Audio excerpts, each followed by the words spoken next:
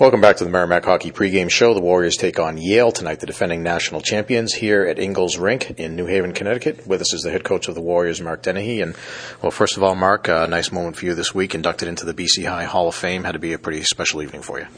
Well, it was an honor. A little bit awkward, you know. I don't think too many people consider themselves Hall of Fame worthy. Look at some of the great players that have gone through there. I had the benefit of playing with some very good players. My teammates were great. Coaches, I listed them on Tuesday. There was a litany of coaches that played a significant role in my development as a person. But no, it was neat. I'm not a huge fan of personal recognition.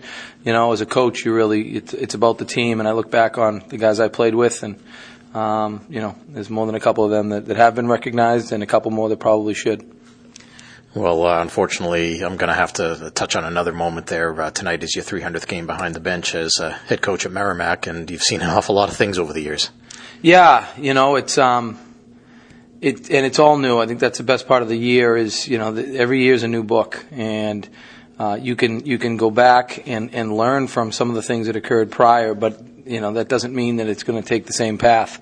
You know, and that's something that we talk to our players about, is that, you know, their effort and their determination and their hard work, you know, they can help to write this book. So that's the neat part. Experience definitely gives you a perspective that you're never as good as you think you are, and you're never as bad as you think you are.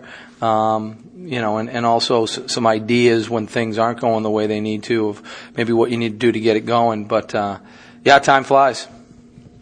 Well, last week, coming off the game against Northeastern, the 2-0 loss on Saturday night, thought you guys generated some pretty good chances. The goalie, Clay Witt, played pretty well, and you just weren't able to solve them. Yeah, you know, in retrospect, we did generate some pretty good chances, but we didn't play as hard as we needed to play. You know, one of the first indicators for us is face-offs, and you know, we got crushed in the face-off dot, which doesn't allow us to get on the hunt, to get on the forecheck. It doesn't allow us to possess the puck, something we like to do. You know, and so, yeah, we did some decent things. Had some chances, hit some pipes, hit some face masks of diving goaltenders. But we need to be better. They did what they needed to do, which was score two, and then their goalie played well, and you know, they took care of business on a 5-on-3, and so no, I thought it was. And as I said on Saturday, I believe that was probably the first game where I saw us kind of gripping our sticks a little bit and pressing a little bit. But good week of practice, I thought. You know, we're throwing some other combinations out there. A little more healthy. We got Brian Christie back. This will be his second game back. Ellie's getting his legs underneath him, and we're excited about tonight. So you take on Yale here. As we mentioned, they won the national title last year. Fortuitous scheduling for you guys. You got them coming in next year too, I believe. But pretty high-powered offensive club under Keith Elaine. What do you look for from them? They're a good team, you know, and they'll be confident because they're used to winning.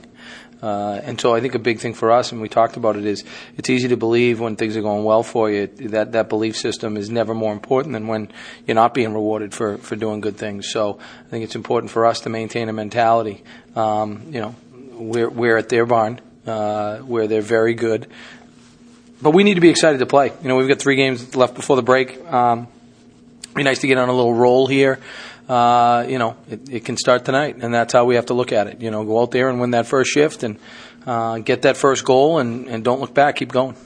Well, one of the changes tonight, you'll come, come back in net with Rasmus Tiranen. He got the start last Saturday night, and you come back with him again tonight. Well, 1-game weekend, and we feel like he's, you know, over the last couple of weeks, really elevated his game. And so, again, a lot of times we've been lucky enough to have depth in goaltending, you know.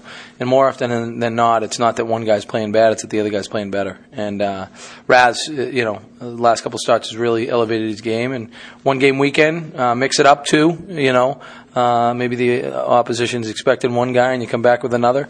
You know, and when you're not being rewarded, when things aren't going the way you'd like them to, you know, sometimes you just have to shuffle the deck. So, yeah, coming back with Raz, and we're confident he's going to give us a good effort. And finally, terrible news that we learned over Thanksgiving, the passing of former Warrior Jordan Black. He played for you in your first year there. He played 3 years at Merrimack. And so I don't know what to say about it, but just wondering your memories of Jordan. Well, he ended up transferring and going to Wayne State, and I think a big part of that was his family. He was a guy that always had a smile on his face, and it wasn't a great situation when I got here, and it wasn't that he was running away from that. I think it was more about him wanting to play closer to his family, and so at a time like this, you really feel for his family. The loss is more on them than it is on him, in the sense that, hopefully he's in a better place, but it's the ones that you leave behind that it's hardest on. So, our thoughts and prayers go out to the Black family. And, I know that Warrior Nation is kind of buzzing around Twitter, and I would say to send all those warm wishes and regards to them. They're the ones that need it the most right now. All right, thanks, Mark, for your time, and good luck tonight. Thanks, Mike.